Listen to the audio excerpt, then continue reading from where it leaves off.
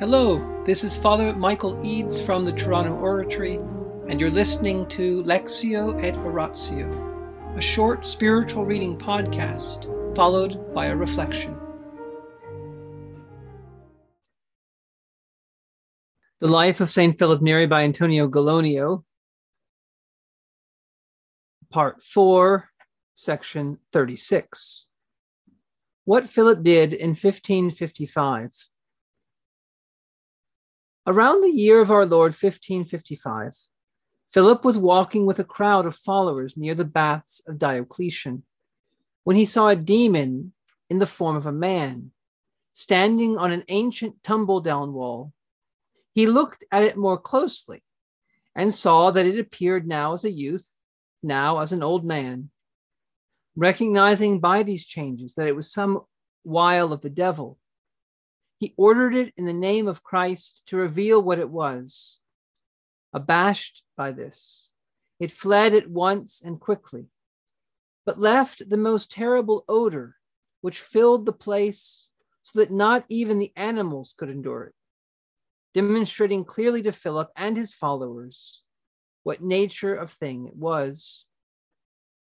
Here, I must not omit to mention that the devil was so keen to disturb his peace of mind that it used to appear visibly to him at night, the time he spent in more intense prayer. With all its might, it would strive to obstruct or at least hinder the fervor of Philip's attention to God. One night in particular, I am not sure at which period this happened, while Philip was offering his accustomed prayers to God, the demon appeared in order to terrify him. When the holy man noticed this, he immediately directed his prayer to the Most Holy Mother of God, dismissing the terror as something of little consequence, and defeating his enemy's design by his courageous devotion, being able to pray no less well, but rather better. You see, the devil is cowardly if you confront him, audacious only when your back is turned. But I digress. In the same year, when the enemy of the human race saw what a harvest of souls was being gathered in day by day through the efforts of Philip alone, he was as jealous as usual and determined to drag him away from his purpose through the lure of the flesh. Using an immodest woman, he attempted it thus. There was a whore in the city, entangled in the devil's nets, named Caesarea, who had no good qualities apart from her looks. At the devil's suggestion, she began to boast in front of the entourage of young men who shared her life of shame, that she could win Philip's attentions and entice him into lust. They wagered her a large sum of money to attempt that, and the wretched woman accepted the wager. She was, however, afraid that she would be able to achieve nothing with such a holy man, being, after her own fashion, cunning enough about the destruction of others, and so worked out the only possible scheme would be through deceit. So what did the woman decide? What did the devil suggest to her? She sent to him, using a messenger who appeared respectable, but was one of her devotees, with the message that she was dying, in peril of both body and soul, that she wanted to return to a good outcome and expiate her previous life of crime through confession. She begged him not to refuse help to a soul in danger. And Philip, being full of an incredible charity for the salvation of all, was exceedingly delighted with the occasion offered for bringing one of Christ's lost lambs back to the sheepfold. He left his house and went to her, suspecting nothing.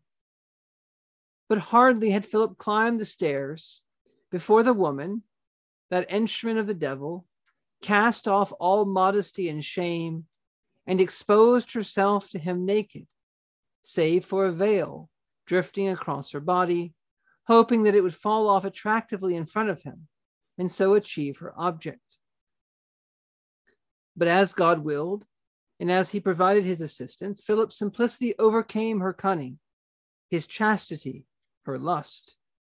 Being a holy man, he detected the assault on his chastity, and since he alone was at risk, he at once seized his opportunity to escape.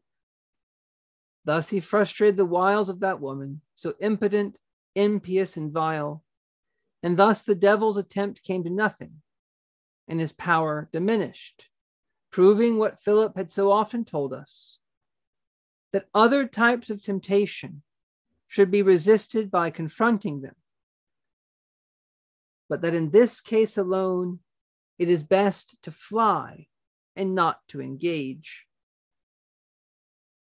As for the scheming woman, once she realized she had been foiled, she was enraged as well as deeply shamed, and grabbed the first piece of furniture she could lay her hands on to hurl at his back, hoping to kill him.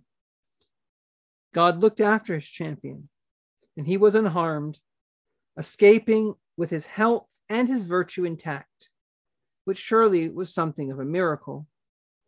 As a result of this atrocious attempt, Philip discovered that God had granted him, for the future, complete immunity from the urges of desire and pangs of sensuality for the 30 years that remained until his death.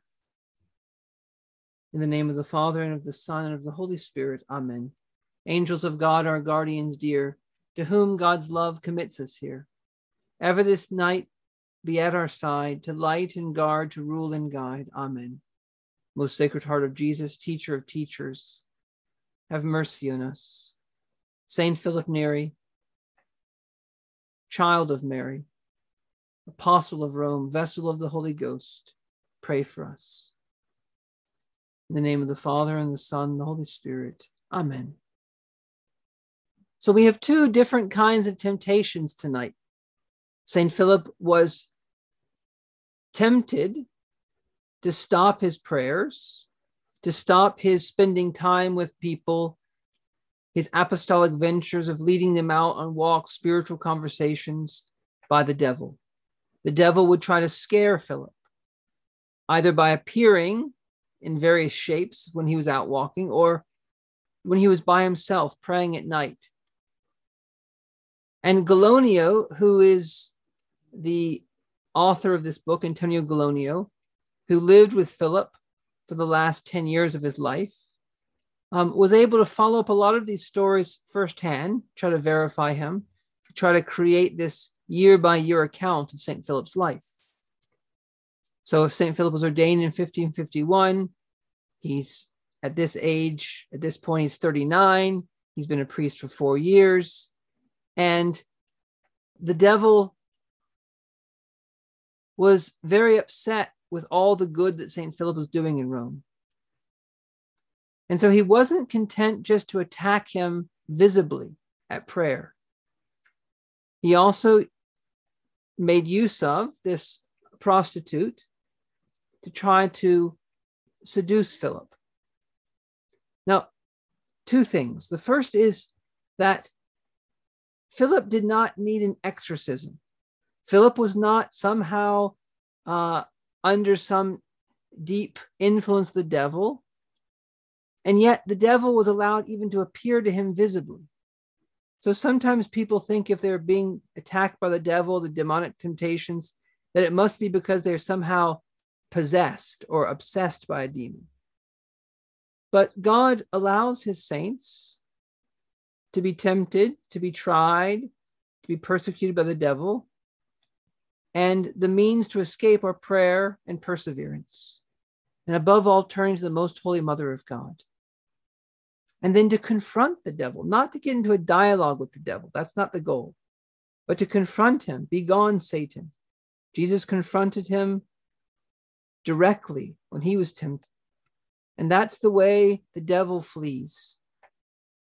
Saint Therese of Lisieux used to make the devil fly with a little bit of holy water. She'd see them flying, and she knew that they, when confronted, like St. Philip says, they're cowardly. They don't have sanctifying grace. They don't have the beatific vision. Yes, they have a great, powerful intellect and will, but they don't have grace. There's a kind of insecurity in the devil. He's a big bully, and when confronted, he flees. But there is a kind of temptation that cannot be confronted directly. You don't resist lust by confronting it. How do we resist lust? By doing what St. Philip did tonight: fleeing, flying, running, getting away as quick as possible. This somewhat famous temptation, which Gallonio presents in a not a very flattering way for Caesarea, and somehow, in some ways, it makes us feel sorry, I think, for her. He's clearly not very sympathetic for her, and he talks about her, and we don't know what eventually happens to her, but she tried her best to do all she could to win the bet, to lead Philip astray. And the victory that St. Philip won was by fleeing.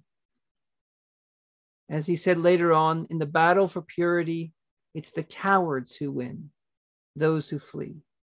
In other words, don't delay, don't linger, don't try to confront these temptations directly. All that does is get us more and more entangled. It gets our desires going, our imagination going, and then we are powerless against the temptations. But finally, notice what happened to St. Philip. It's kind of like St. Thomas Aquinas. When he was trying to become a Dominican, his brothers captured him and they locked him in a room in their family castle. And they also brought a prostitute to him, and they put her in the room. And St. Thomas, the only way he could overcome it, he couldn't escape, is he got a log from the fire, and the end of it was burning, and he grabbed it and basically held the woman at bay. And then when she left, he made a big cross on the door and at that moment he was given a special grace never to feel even the first movements, the first urges of lust. And that's what St. Philip was similarly given tonight in tonight's reading. For the last 30 years of his life, he became kind of like a stone, that his sensual movements were so completely sanctified, they were so completely made virtuous, that he did not face those kind of temptations interiorly for the rest of his life. So let us not say what great things the saints do. Rather, let's say what great things God does in the saints. And if St. Philip could be protected by the power of God from temptation, if his desires could be transformed, they can also be transformed in us. Come, Holy Spirit. In the name of the Father, and the Son, and the Holy Spirit. Amen.